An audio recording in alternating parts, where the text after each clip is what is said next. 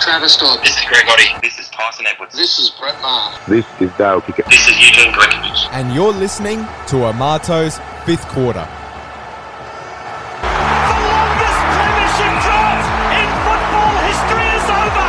For the first time in 72 years, the Swans are champions of the AFL. Adelaide United have finally reversed the curse and laid to rest those ghosts of grand finals past.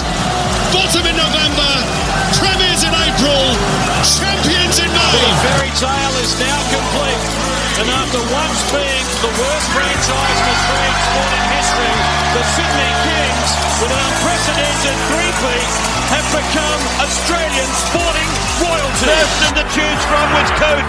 He hits it, he's got it! He's got the field goal! He's got the premiership! He has gone from a captain to a legend, and probably rugby league immortality. Oh, the score to the home! They've gone back to back! You cannot believe what you're seeing in a Big Bash thriller. Williams is there, he makes the catch.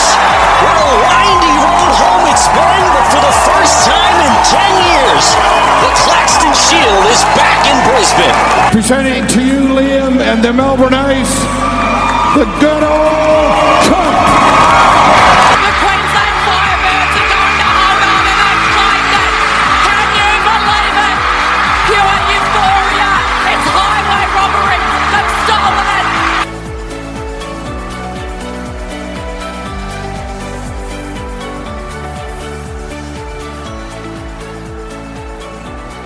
Well, hello everybody and welcome to episode number 8 of Amato's Fifth Quarter. I'm your host Dan, and today I'm very excited because we've got another big guest coming on the show. Today we're talking football, Australian football, or soccer as it's known here.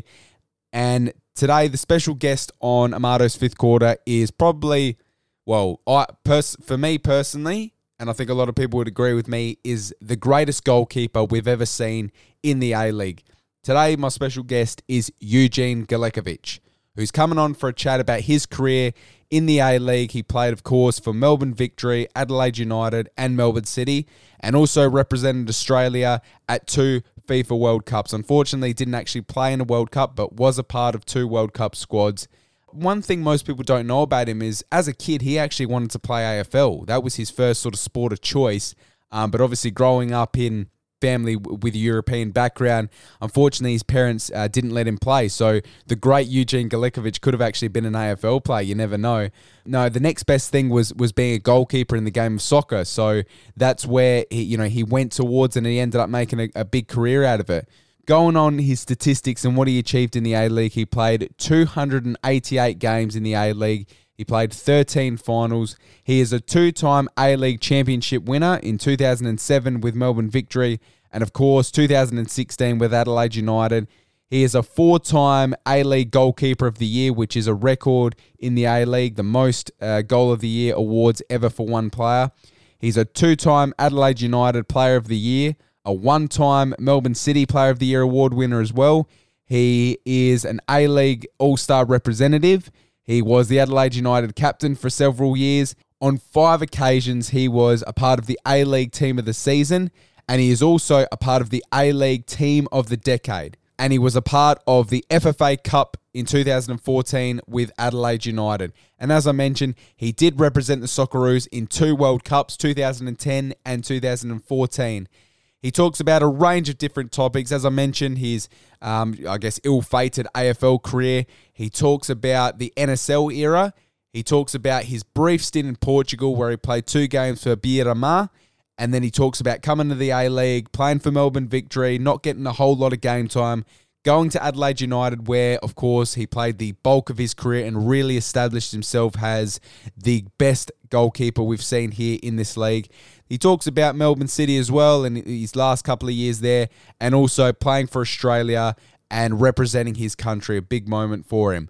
So I'm really excited about this one, but before I bring him on, I just want to remind everybody, if you could please just give me a rating and a review on iTunes. That would really mean a lot to me, because gaining as much positive feedback as possible helps boost the show's visibility and allows it to be seen by more people, which therefore gives me a bigger audience base, which therefore spreads the name of Amato's Fifth Quarter, which therefore gives me the opportunity to be able to get more guests on the show and make this podcast just having positive feedback and having people tell me, hey man, that was a really good episode. I really enjoyed the chat with this person and that person.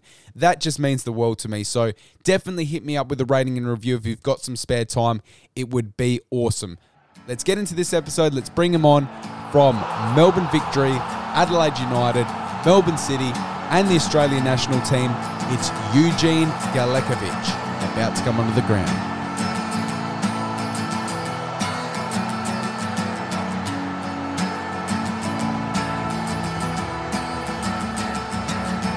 Today is gonna be the day that they're gonna throw it back to you. By now you should have somehow realized what you gotta do. I don't believe that anybody feels the way I do about you now. I said maybe. Saved by Galeckovic. Oh, what a save on the follow-up. That's brought the house down. And Galeckovic, what a save! Eugene Galeckovic, unbelievable. Eugene Galeckovic has denied them again in the gloves of Eugene Galeckovic as the full-time whistle blows. And that is fitting because Galeckovic is the man of the match by a country mile.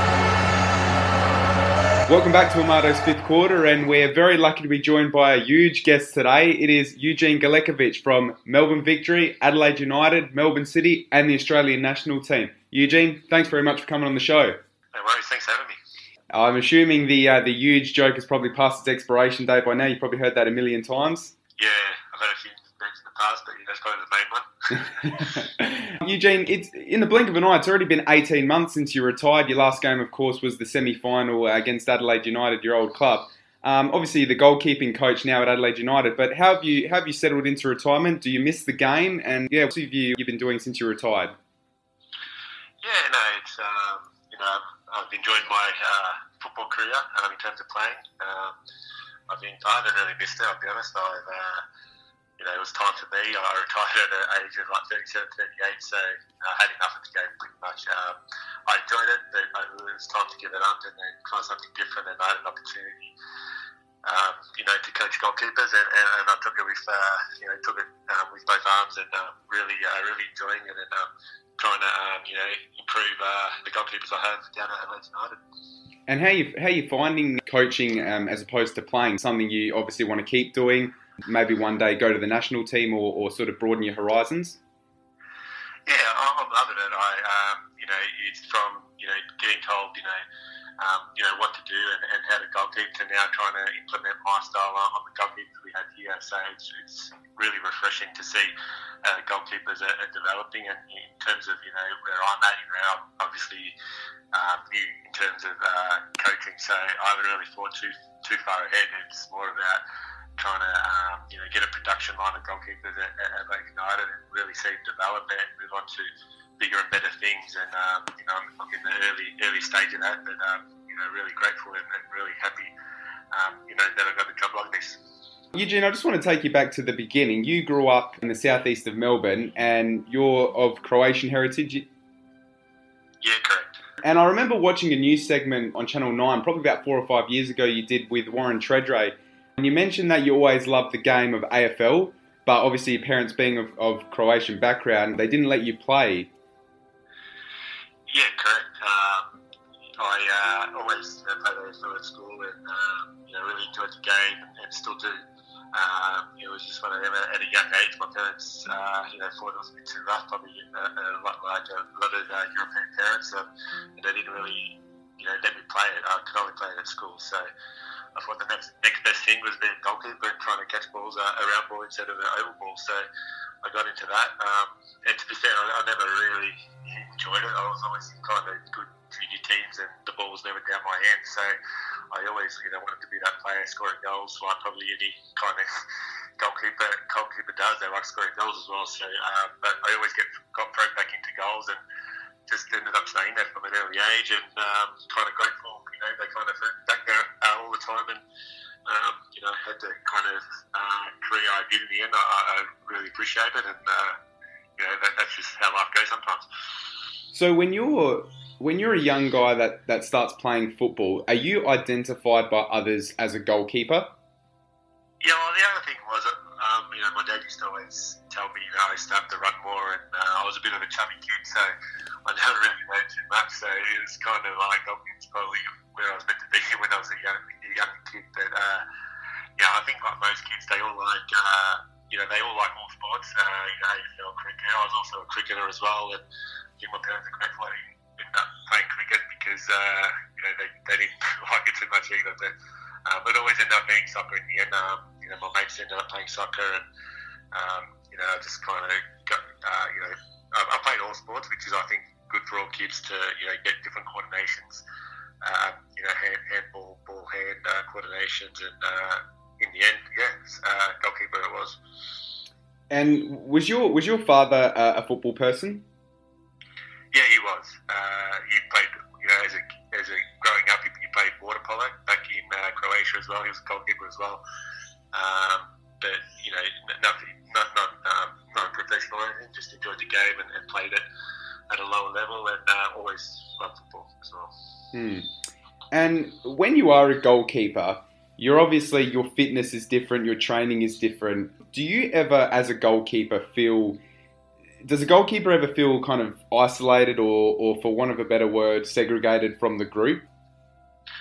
Yeah, it's a degree, but it's understandable to a degree as well because it's different fitness. So, in a normal training session, it's a good 20-30 minutes. Just the goalkeepers by themselves doing their goalkeeper warm-up and goalkeeper exercises, and then usually they join in, the last half of the training session. So, there's ways around it. You can sometimes make them warm up with the players, or run laps with the players, and then come with me, and then they do maybe possession with the players, or a bit of shuttle with the players, just to keep them involved with the playing group as well, because you got to enjoy your football and enjoy being around your teammates as well. So there's ways around it, but their main core of their fitness and strength and conditioning is different to what the players go through. And you did play football in the NSL for South Melbourne for I think 3 or 4 years. What are your memories of the NSL and at South Melbourne, and what are some of the differences you found between the old NSL and the A-League? Yeah, I played 1 year at Gippsland Falcon. That's where I started it, and I went to South Melbourne for 3 years. It's a league. It was the main league in Australia, and it was a very good quality league as well. There's a lot of good players that kind of play in that league. A lot of those players, there wasn't many players going overseas, so they majority, played in Australia. So it was very competitive and a very good league. It probably just didn't have the structure in terms of the TV audiences.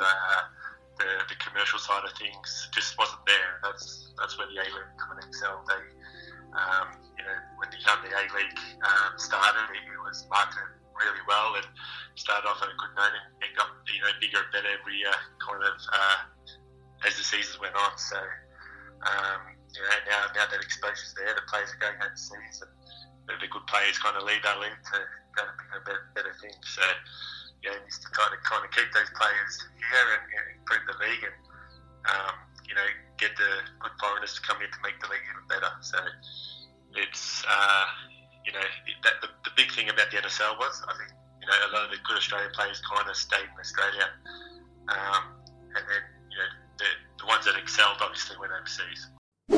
Hey guys, I know this chat is damn awesome, but we're going to have to take a quick break because I want to remind you guys that last week I had Dale Kickett on the show. Dale Kickett has got a fantastic story because he's one of the very rare AFL players that didn't just play for one club, didn't just play for 2 clubs, not 3, not 4, but 5 different AFL clubs. Played for Fitzroy, St Kilda, the West Coast Eagles, Essendon, and of course the Fremantle Dockers. He has a remarkable story of how he went to each club and why it may not have worked out. Here's a little snippet of it. For that fleeting second after the siren went, it was great. For me, well, not so flash. Because I missed half the season. I suppose you could say it tainted myself in not so good way. I lost a lot of money playing those games because contracts that I got towards the end of my career were performance based. I suffered a little bit because I copped it from everywhere in Perth. If you know Perth, it's only a small place. Everywhere. My kids copped it at school. So I went through a bit of I suppose you could say depression at the time. But yeah, so whilst the game might have been a spectacle for people outside, it wasn't so flash for me. And anyway, there's a lot to say about playing that game, but probably best left unsaid.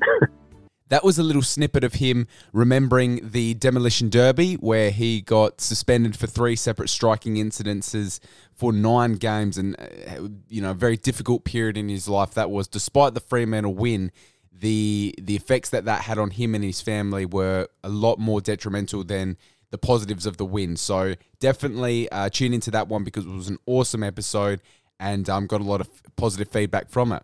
But until then, let's get back to Eugene Galeckovic.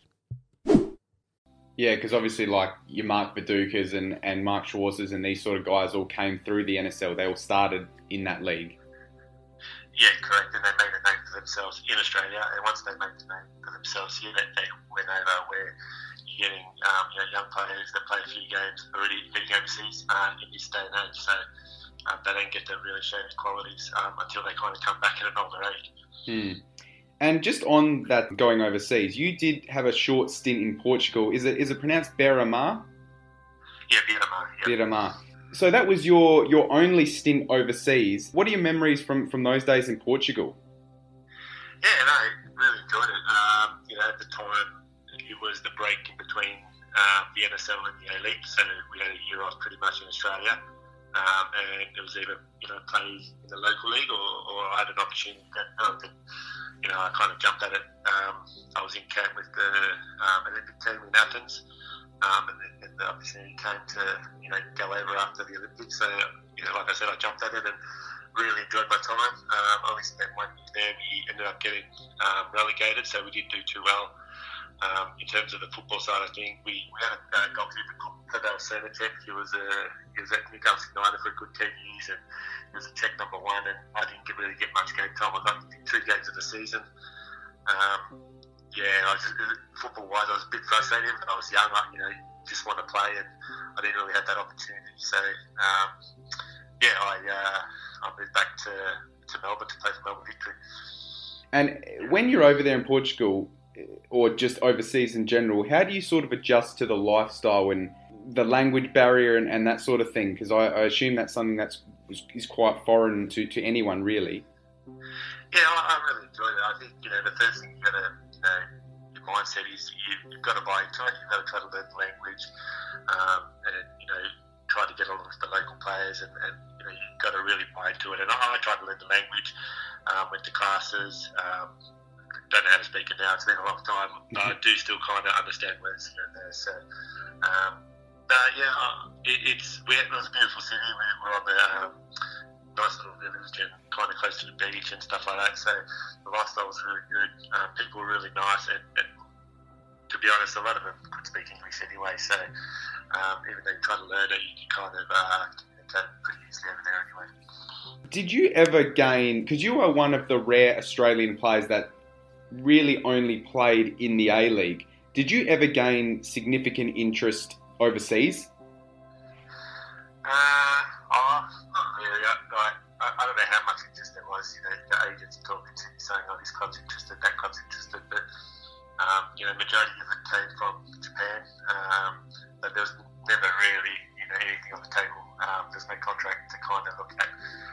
There was just agents saying this figure, that figure, this club and that club. But yeah, nothing that I could say that was there on the table for me to say yes or no. So I don't know how true it was because, how agents talk and stuff like that. But from talk there was, but from anything concrete, I wasn't quite sure. Because was it ever something you were interested in to go overseas, or were you happy just to sort of play in Australia and be in the A-League? Or if there was significant interest, would you have ever entertained that? for sure. I think, if you talk to any football, I think you want to play at the highest level as possible. And, I'm no different. I think,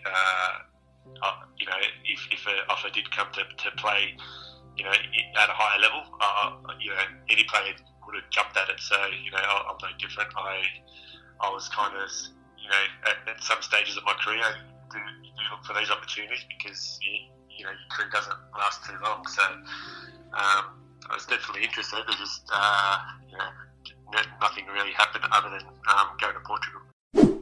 You're driving into the footy club and everything was getting talked about was the drug saga and, what we're having and what we're taking and what we were doing wrong. And it wasn't about footy at all, was it? It was, everyone was just talking about the drug saga, which it was obviously a massive thing at the time. And, I found that tough,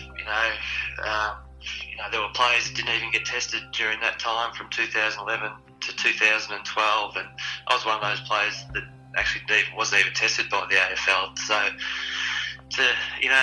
to be suspended from football and to sort of to go through the biggest fine in AFL history and the blackest day in sport, as it was called, was pretty tough to take, because we weren't talking about footy, were we? We were talking about other things off the ground when all I wanted to do was play footy and enjoy the game of football. But that wasn't the case for, in the end, 3 or 4 years. That brings us into your A-League career, because you were there for the first season of the A-League for Melbourne Victory. You played, I think, 26 games for the Victory, 3 seasons, and you were part of the 2007 Grand Final. What are your memories of Melbourne Victory and Ernie Merrick? Yeah, it was a good time. I was at Victory, you won the A-League, so it was the start of the A-League, and, the club's kind of just starting off, so it was pretty much, the start of a club starting up, so it was starting from scratch, but, it built up pretty quickly. Victory, obviously, now it's a big club, and even when it was starting off, we started off with massive crowds at every big park selling out. So it started off on a really good note, and the first year we did struggle. I think we finished second last, and Ernie Merrick in that second year kept saying we're the worst Australian team right now, and that kind of inspired us to win the championship in the second year in the premiership and win it by a mile. To be honest, I think we won it by about 5 games remaining. So it was good times, a very good squad. Ernie built a very good squad in the second year, and it kind of we won everything. So credit to Ernie. He's a very good coach. Obviously, everywhere he's gone, he's got a bit of success. So who knows if he's going to coach coming up? But yeah, he's definitely one of the best coaches in the A-League. Yeah, because that second season, 2006-07. Victory, as you mentioned, were by far the best team in the competition. You had the likes of obviously Archie Thompson and Danny Allsop and Fred and these sort of guys. The 2007 Grand Final, obviously the darkest day in Adelaide United history, really, 6-0, Archie Thompson, best on ground. I'm really interested in this part of it because, say like with AFL, the Grand Final, if you are not in the 22 that play on the day, you don't get a medal, whereas with football, even the subs who don't play, they still get a medal. As someone who wasn't at the time the starting keeper, do you feel like you're as much a part of that 2007 championship as the players who actually got to physically play in that game? No, you don't. It's still a great feeling, don't get me wrong. But, on the actual day, you played really a minimal part at the game. That's just how it feels. Every player wants to play there, want to be on the bench. There's even people in the grandstand that are more disappointed. But even more so as a goalkeeper, you're pretty much on the bench. You don't even have that real chance unless something happens to the goalkeeper. So it's that feeling where it's still a great feeling and stuff like that. But being a part or playing a part is completely different. So and you kind of learn, over time. When in 2016 when we won it, you know that feeling. So you try to make those people that have been on the bench or in the grandstand really, make sure they're a part of it, and they feel like the players that have played even though in their mind they probably have that feeling where they haven't played a part, but you're still trying to make them feel like everyone's part of the group. Yeah, because it is like a club award. It's not just the 16 or the 11 that are on the field. Correct, exactly. You know, it's not just winning that one game. It's throughout the whole season. So everyone's played a part in either 1 minute of round 14, or played a game, or played 10 games, or played every single game. Everyone's played a part in that whole season, not just that one game. And then you had another season at Victory, and then after that you moved on to Adelaide United, where you played 9-10 seasons at Adelaide United. That's obviously the bulk of your career. Did you move to Adelaide United for better opportunity? Yeah, it was halfway through the league, so I wasn't playing at Victory. I think Victory were happy to let me go because they wanted to bring another player in, and an opportunity came down Adelaide where I think Daniel Beltrami got injured, and I was just like an interim replacement. I think it was like an 8-week contract or something like that. And yeah, I came in and played a few games, and then stayed there for another 9 years. So yeah, some really good times, and probably definitely my best part of my career, where played a lot of game, played for the national team in that time, and made some really good friends around the club as well. So what does Adelaide United mean to you? Because as you said, you spent 9-10 years there. You captained the club. You won a championship there. You also won FFA Cup. I'm sure there's it does mean quite a bit to you. Yeah, no, for sure. I spent more than half my football career at the club, so and I think I've achieved a lot in terms of most of my trophies down at Adelaide United. Like I said, I represented my country while I was playing for the club, and it's home. I live here now, and I'm settled here. So even though I've got family in Melbourne, it's I'm kind of an Adelaide boy now. I live here and really enjoy it. Love the city, and the club's been tremendous to me for what I've done for the football club. So really enjoyed it and loved the club. Eugene, I wouldn't mind just delving into the 2008 Asian Champions League, because that was such a good team Adelaide United have, and that seemed like it was the moment for Adelaide United to really do something special. But right around the country of Australia and new admirers around the continent of Asia. And we can't wait for this 90 minutes to follow. This is a real stage. Well, this is certainly the biggest game of club football ever played at Hindmarsh Stadium. It's a full house. It's sold out within 1 hour of going on sale. Gamba Osaka, Adelaide United, the final of the AFC Champions League for 2008. Ladies and gentlemen, the winner of the AFC Champions League 2008, Gamba Osaka. You came so close, but unfortunately you just couldn't quite win it. Is that something you look back on now, and do you look at it more with pride that you actually got to the Champions League final, considering how much you were the underdogs, or do you look at it with the disappointment that you couldn't quite actually win it? Yeah, you look back now thinking that, when you're there, you want to win it. At the time, I think our semi-final, I think it was against Bunyutko. I think that was a massive game for us. We knew if we won that, we were not just in the grand final, but we were in the Club World Cup. So, the aim was for the club to be in the Club World Cup. A lot of money for the club if you get there. And we knew if we won that semi-final, it was almost our grand final. And, we were built on being very good defensively. It really did mahad us, being really good defensively. And against Bunyutko, we pulled 3 goals past them at home. And we thought, okay, we're going to Japan to play the World Club Cup, but we also got a final play as well against Gamba Osaka. And, I don't know who you asked, but you kind of, you could say almost that semi-final was our final. Like I said, we built very good defensively, and then when we went to the final against Gamba over there, they put 3 goals past us, and probably defensively we weren't that great. I think, you have players trying to,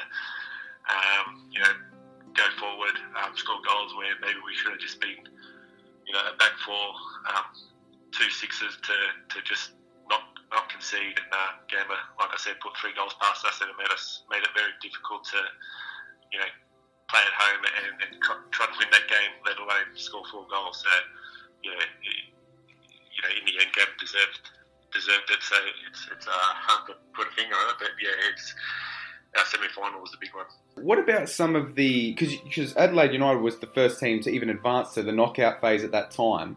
You were in Group E against the Pohang Steelers, Cheng Chung Yatai and Binh Duong.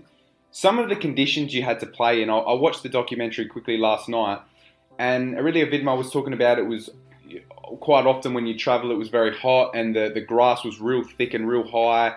Even some of the conditions you had to adjust to. Travis Dodd was talking about how Ange Costanzo bought an Italian coffee maker because the coffee there was so bad, and he gave it to the staff, and instead of putting it on a stove, they put it on like a frying pan and turned the gas on. You had to eat Vegemite sandwiches, Nutella sandwiches, and there was chicken just in a pot of oil. Even before one of your games, there was a frog on the field. That sort of stuff you don't hear in Australia, and that's really foreign. So what was that like to adjust to, and was it funny at the time, or did it distract you? I think, it was obviously, all those things are true, but you got to get a bunch of boys that come together. It was really enjoyable, to be honest. All you're doing is pretty much playing games. There's not much training involved. The trainings are really light. So, you're flying to Asia, you're playing a game, you're coming back to Australia, having a light training session, playing another game, then flying again. So, we had a really good bunch of boys. And a lot of those distractions you kind of just brush off in the end, and if anything, the harder it is, it makes you stronger as a group, and that's probably what it did. We were together a lot. It was like one big family, and really enjoyable. Every game was like a final. Like, no one really gave us. We're always the underdog, and every game was a big game, and one of those games you had to win, because after the group stage it was all knockouts, so or home and away knockouts, so they're all big games, and we always performed on the big stage, so that's the exciting part of it. We had players like you said, Ange, Diego, Fabian was there, Travis, a lot of these players. We all stood up on the big stage, and it was a good time. And what about the final game of the knockout against Cheng Chung Yatai? You had a few nervy moments in goal. There was one time where you fisted the ball like spoiled, almost AFL style, and it goes backwards over your head. Sasha Oganovsky saves the ball with a header right on the line. Do you remember that moment? Yeah, I do. I think we drew 0-0, but all we needed was a draw, so it was a win to us. But yeah, a lot of those games were, with the underdogs, the other team had a lot more money than us and spent more money on players, and we kind of knew that, and that's what we kind of played on. Every time you heard the final whistle, it was like we were celebrating. So, especially that game, I think the crowd was pretty hostile. I think Christian Sarkis copped a piece of metal to the eye at half time or after the game as well. The crowd were throwing things at us, but like I said, those kind of things just make you stronger. Referee says, fellas, take a break. It's half time. Hey everyone, I just want to say a very big thank you to those who have engaged with A5Q. I really do appreciate all the support. I trust you're enjoying delving into all things Australian sport, and hopefully you will continue to stick around. It would be a massive help if you could please do me a solid. Subscribe to the podcast and hit me up with a rating and a review. Gaining as much positive feedback as possible helps boost my visibility, and it allows the podcast to be seen by other Australian sports tragics out there. Now, enough of that. Let's get back into it, because the second half of A5Q is about to get underway. The quarterfinal against the Kashmir Antlers, you win that 2-1 on aggregate. The first leg, just after half-time, Robbie Cornthwaite scores an own goal. What do you think when you see that trickle past you? It's one of those just unfortunate things. But to Corny's credit, I think he ends up does he score the winner or the equaliser or something like that? So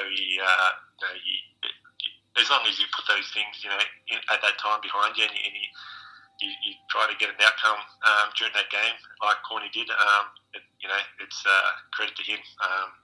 And I remember that game being under the pump a lot of the game as well.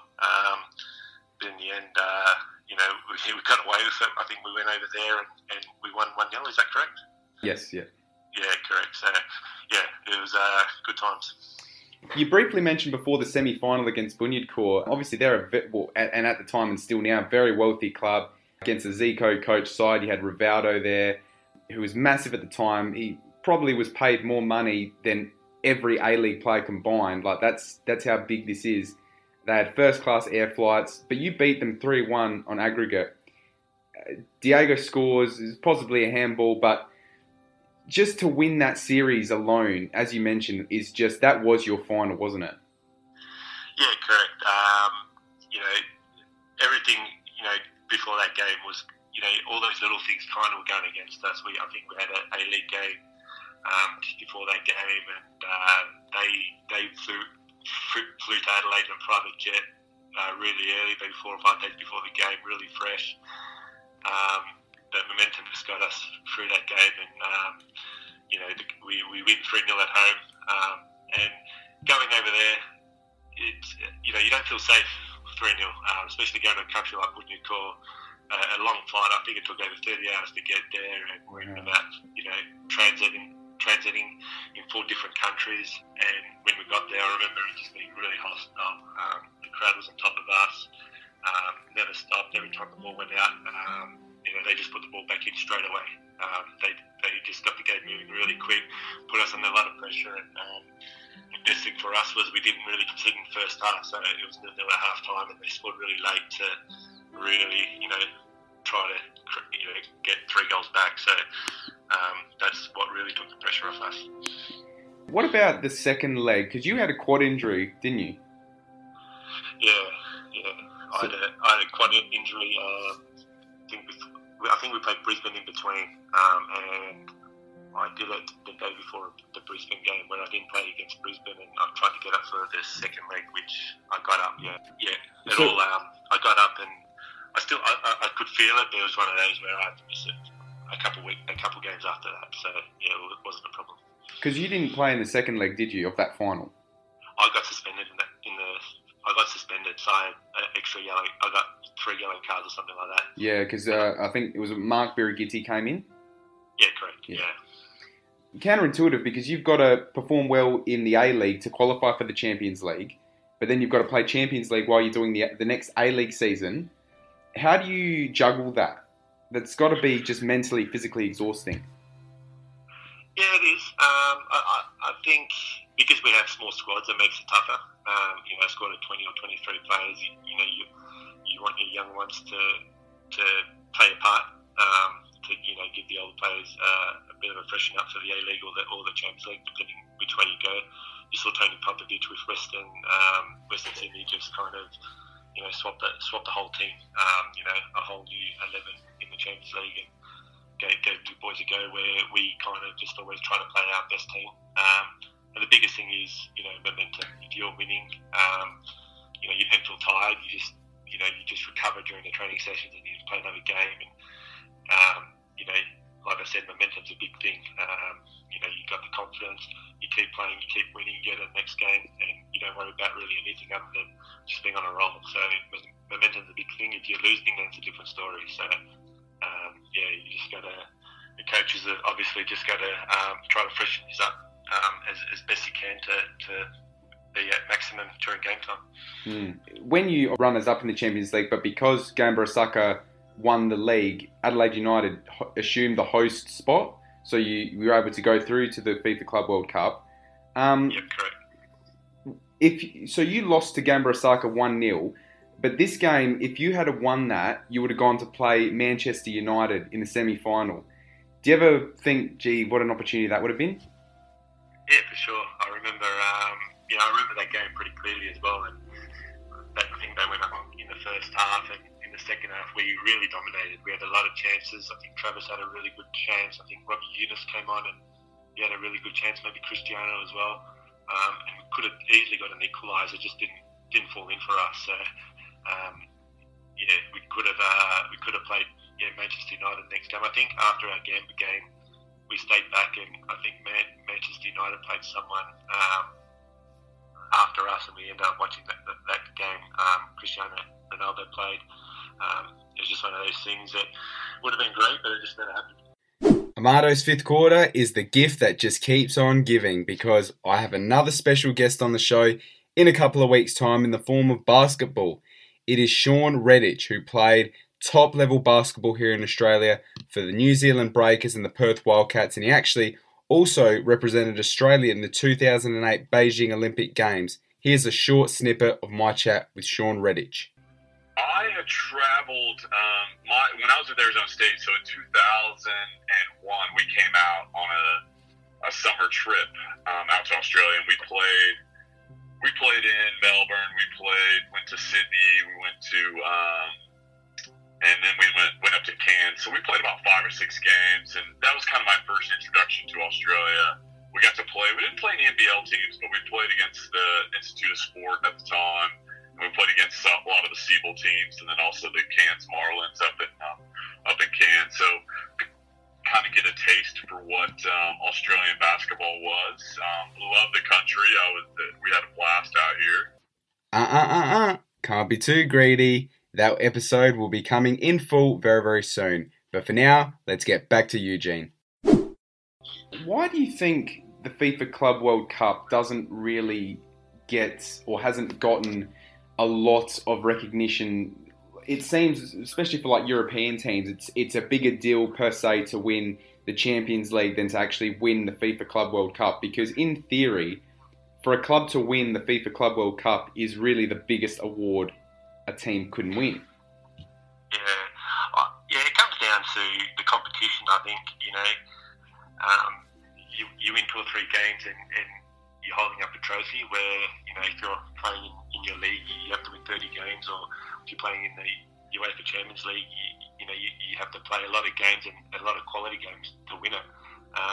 FIFA the Club World Cup, you win 3 games and you're holding up a trophy. It's probably that kind of feeling. It's a bit like for us, winning an FFA Cup game. FFA Cup is different to winning a championship, because, there's 6 games involved in an FFA Cup. 3 of those are probably against local teams, and you win 2 or 3 A-League games and you're holding up a trophy as well. So it's probably the competition where there's not too many games, and then you're holding up a trophy after winning, 3 or 4 games. So it's probably that kind of feeling, rather than, being the best club in the world. Yeah, right.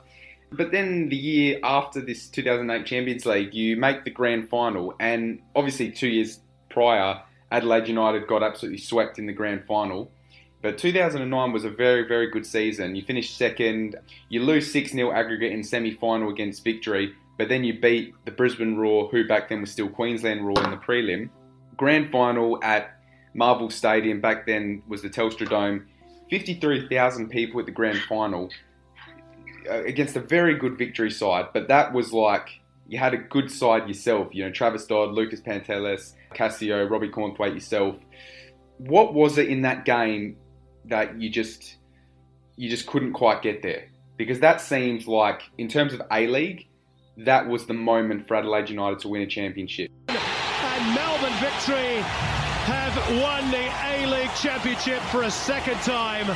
The home faithful can now proclaim victory is ours. They've completed the Triple Crown, Pre-Season Cup, Premier's Plates, and now the grand final in one season. The antagonism continues until the end.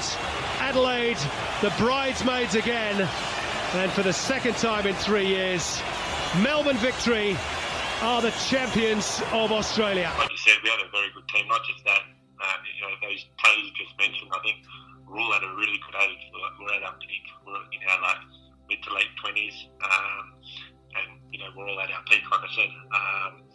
The game, from the first minute, didn't go our way. I don't really like making excuses, but we had a player sent off in Cristiano. Obviously, the decision was made, and we played the majority of the game with 10 men. The red card. They scored, and after they scored, Romeo Agostino having a really good chance late in the game. I think Travis Dodd had a really good chance, and in the end, it was a bit like the Gamba game where we couldn't take it extra time.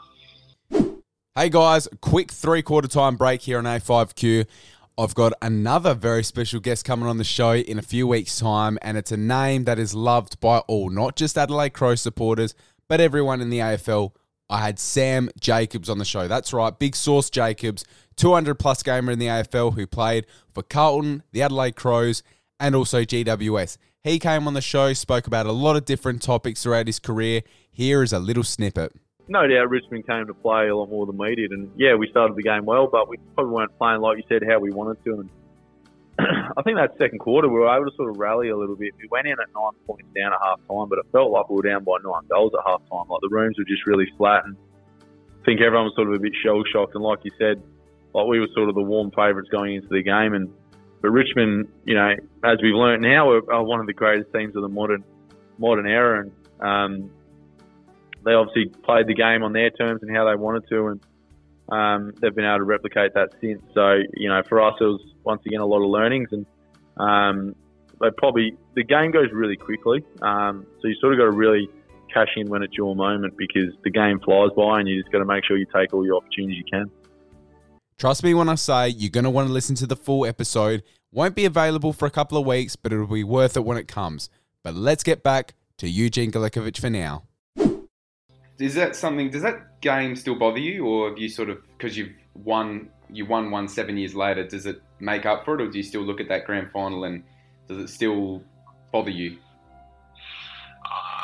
doesn't bother me. Obviously, at the time, it was upsetting, and it would have been good to win it. But I know, granted, it's one of those games can go either way, and it was an opportunity there for us to take, and we didn't take it. So.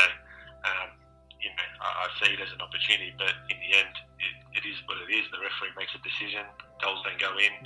I remember their goal where I couldn't see the ball until really late. So all those little things play a big part in you know, which way the game goes. In the end, it did go our way. If it was probably played at high marsh, you know, the red card probably wouldn't have been given. A lot of things probably might have gone our way. Who knows? You know what I mean? So.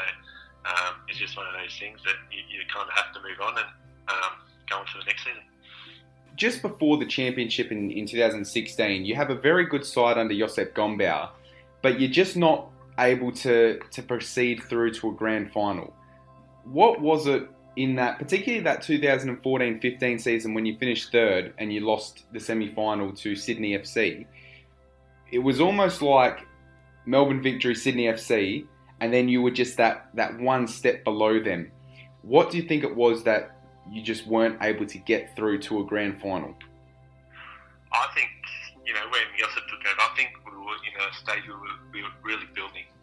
The first year, I think we didn't win for a while, and then we started winning late, and you could see something was building. The second year, we were better, and you just had that feeling where we were just building. We probably, like you said, Sydney FC and Victory were probably just a bit better than us at the time. And I think Central Coast in that first year. But then really had that sense of really building something and getting close to, you know, getting to that stage where Sydney were, or even better. So, you know, it wasn't like why we weren't better. It was, I think, we're building to being better. Yeah, because the year after, obviously, Guillermo Moore takes over. You're winless after, I think, 9 games. And then, surely at that point in the season, are you thinking at that point we can still win a championship? Or are you thinking, gee, we're in a whole lot of trouble here? I didn't think we're in trouble. I think the mentality was we could still make the finals rather than win anything. You know, we were last. We hadn't won a game, but we're only... You know, if you go on a bit of a roll, you do jump a lot of spots on the table, and I think that's how I was thinking. I think, you know, I was injured at the time. I think we had a lot of boys injured early on. Karuska was injured as well. So we thought if we get some boys back and go on a bit of a roll, we could sneak into the finals and cause a bit of damage if, you know, we're on a roll. That was my thinking, and, you know, in saying that that's what happened. We won a game, got some belief back in round 9 against Perth Glory, and then it was about making finals. And then we were kind of like around that, you know, 6th mark. We was like, can we make the top 4 and get a home final? And then we got there with, you know, 5 games to go or so, and then it was top 2, and then it was maybe we can win it. And in the end, Melbourne victory did us a favour in the last game of the season in getting a result against Brisbane, and we snuck and we got top spot. The two finals, of course, Melbourne City in the semi, probably, in my opinion, the best atmosphere at Hindmarsh Stadium. That was an incredible game. When Bruce Jitte scored that goal, it was like, here we go, we're going to a grand final. Yeah, I think, even during the season, I think, that end part of the league, I think that feeling where we're going to win it, I don't know if it was just me or, other boys were thinking about it. I just had that feeling where we're going to win this and no one's going to stop us. Especially when we made the finals and we finished in the top spot. I thought it's going to be very hard for anyone to beat us, especially if we get top spot. Playing every game in Adelaide, I thought doesn't matter who we played, I think we're going to win. And Melbourne City at Hindmarsh, knowing Western Sydney, they had that semi-final against Brisbane where I think it was 4-3 or 5-4 or something like that, and they might have played their final in that semi-final, and knowing if we turned up and played at our best, that no one was going to beat us in that final. And what are your memories of the grand final? Adelaide Oval, which is, an AFL ground, cricket ground, but it was electric that day. 50,000, as I said, and when SAS scored that free kick, is that right up there with the best? So off we go, a packed house at Adelaide Oval. Oh, Bruce Kamau for Adelaide United. Isaias, Isaias, the Spaniard. Sí, senor, sí. Pablo Sanchez, that's it. They've done it. Thanks to Amor, they are bridesmaids no more. Tears from Eugene Galeckovic. He knows the pain that they've been through. And in front of 50,000 parochial South Australians, Adelaide United have finally reversed the curse and laid to rest those ghosts of grand finals past. Bottom in November, premiers in April, champions in May. Yeah, for sure. I think the best memory was probably when Pablo Sanchez scored the third goal, knowing that we had won it. It was late in the game, it was 3-1, and pretty much that was a goal that won us the title. Obviously, we could relax a bit in the last few minutes and enjoy the game. But Adelaide Oval is a fantastic venue when even for our game, when it's sold out like that and there's 50,000 people cheering, it's amazing. It was an unbelievable time, unbelievable few weeks leading into that final, and really enjoyed it. And when you win a championship, because obviously you were sort of at the tail end of your career, is it more relief that you've got it? Because you mentioned you don't really feel a part of it in 2007. Is it relief I've got one? Yeah, no, it's definitely a relief. It wasn't so much because I hadn't won one. It's not even so much because I was at the club for so long and we hadn't won a championship. So it was about, being at the club for 9 years or whatever at the time. And I didn't want to. It would have been probably unfulfilling if I left Adelaide United and hadn't won anything in 9 years. It's championship in 9 years, I think. Like I said, with the FA Cup, it's great winning it, but you're holding up a trophy after winning 5 games, where putting blood, sweat, and tears in a whole season, 27 games plus finals, and it's very hard to do. And it's more of a relief being at the club for so long, and at least having one championship. That was probably the most precious thing to me. Just on your international career, because we're actually running out of time now, but you've been to 2 FIFA World Cups. Obviously, you didn't get to play in either of the World Cups, but 2010 was kind of like the tail end of that golden generation, per se. I mean, I know Viduka wasn't there, but you still had Harry Kewell and Lucas Neal, Schwarzer, Vince Grella, Bresciano. And then in 2014 was like a changing of times because it wasn't so much about those guys. It was more, your Mile Jednags and your Tim Cahills, James Troisi. What is it like to actually feel I'm going to a World Cup? And when you're there and the national anthem's playing and you've arrived, can you explain that emotion? Yeah, it's pretty special. You're just representing your country. I do that in the East Asian Games. It's pretty special, but obviously to do it at the biggest event in the world is more special, and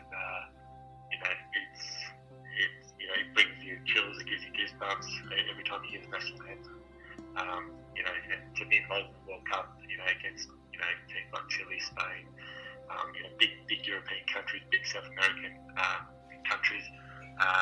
You know, it's the pinnacle of our game. So, yeah, just, you know, obviously happy to be involved with, you know, 2 World Cups. So, loved every moment. So very, you know, 2 very different camps we were involved in. Obviously, one was, you know, under Pim Verbeek, one was under Ange Postecoglou. So, in terms of the football, very different, but you know, the calibre of players that I was involved with, you know, very special. Are you disappointed you never actually got to physically play in a World Cup, though? You know, you got to understand your role. You know, in the first one, Mark Schwartz was there, so it was a bit like, you know, I saw myself at the time, you know, as a number 3. So it was a kind of, I was only going to play if Schwartzy got injured, or probably not even, because, you know, we still had a number 2. So it was going to be always very hard to play. You know, when you get the phone call of, you know, you're going to the World Cup as, you know, as part of the squad, you know, I'm absolutely wrapped. And my mindset was, okay, I'm going to train hard, work hard, and just give it everything, rather than I'm going to play. I want to play. You got to be realistic sometimes as well. The second World Cup was with Matty Ryan. He was a young goalkeeper. If you remember, he was a bit under the pump, and I thought I might have a chance in that last game. But then, you know, Ange gave Matty Ryan that third game as well. And like I said, I wouldn't say I'm disappointed. I kind of knew my role. I knew where I was at the time, and I just had to push and train as hard as I could. And if I got that chance, I had to give myself the best chance as possible. I had to be ready. So it just never came. And you finish out your career at Melbourne City. You played 2 seasons there. Your last season, obviously, was 2018-19. When did you feel it's all over? I'm going to hang up the boots. I'm retiring. And when you know in your heart, yep, that's it. Is it relief? Is it sad? How did you figure that out? It's sad in terms of, you know, when you've done something so long that you kind of know it's time. You know, during that season, I was umming and ahhing. There was still interest in terms of me re-signing with Melbourne City. And at the time, I wasn't sure, so I kind of kept putting it off, you know, negotiating, because I didn't really know if I really wanted to play. And I think in your head, if you're at that stage where you're not sure, I think it's time. So, you know, that's where I came to. I thought, okay, I'm at a time where it's after Christmas, after New Year. They're trying to talk to me, and I'm not sure. And I thought, okay, if I'm not sure, that means it's time to stop. You know, so that was my thinking behind it. And yeah, that was my reasoning. It's sad, like I said, not because I thought I could keep going or not. It's sad because, you know, you've done it for so long. It's going to be, you know, when round 1 comes the following year, how am I going to feel? You know what I mean? But in saying that, like I said, I'm not young anymore. It was just time to give it up. We're just gonna finish up now. If I could, though, I wouldn't mind just asking 3 questions, and I'll ask them all in one hit. Who is, throughout your career, in any team, international, domestic, who is the best player you've ever played with and why? Who is the best player you've played against and why? And who's the best coach you've ever played under and why? Played with probably Harry Kill, even though it wasn't like club football. It was the national team, and he was, you know, at that age where he was still producing. Against, I'd say it's probably Rivaldo when he was played at Bunyadkor. Probably not the best 2 games, but you know what he's achieved in his career and where he's played is probably, you know, the best player I've played against. And the best coach, I'd have to say 2. I'd have to say Ange Postecoglou and Josip Kombau. Excellent. All right, Eugene, well, thank you very much. It's been a great chat. You are an icon of the A-League and probably, well, in my opinion, the greatest goalkeeper we've ever seen in the A-League. And I wish you all the best in everything you're doing now out of football. Thanks for having me, mate. Appreciate it. Cheers.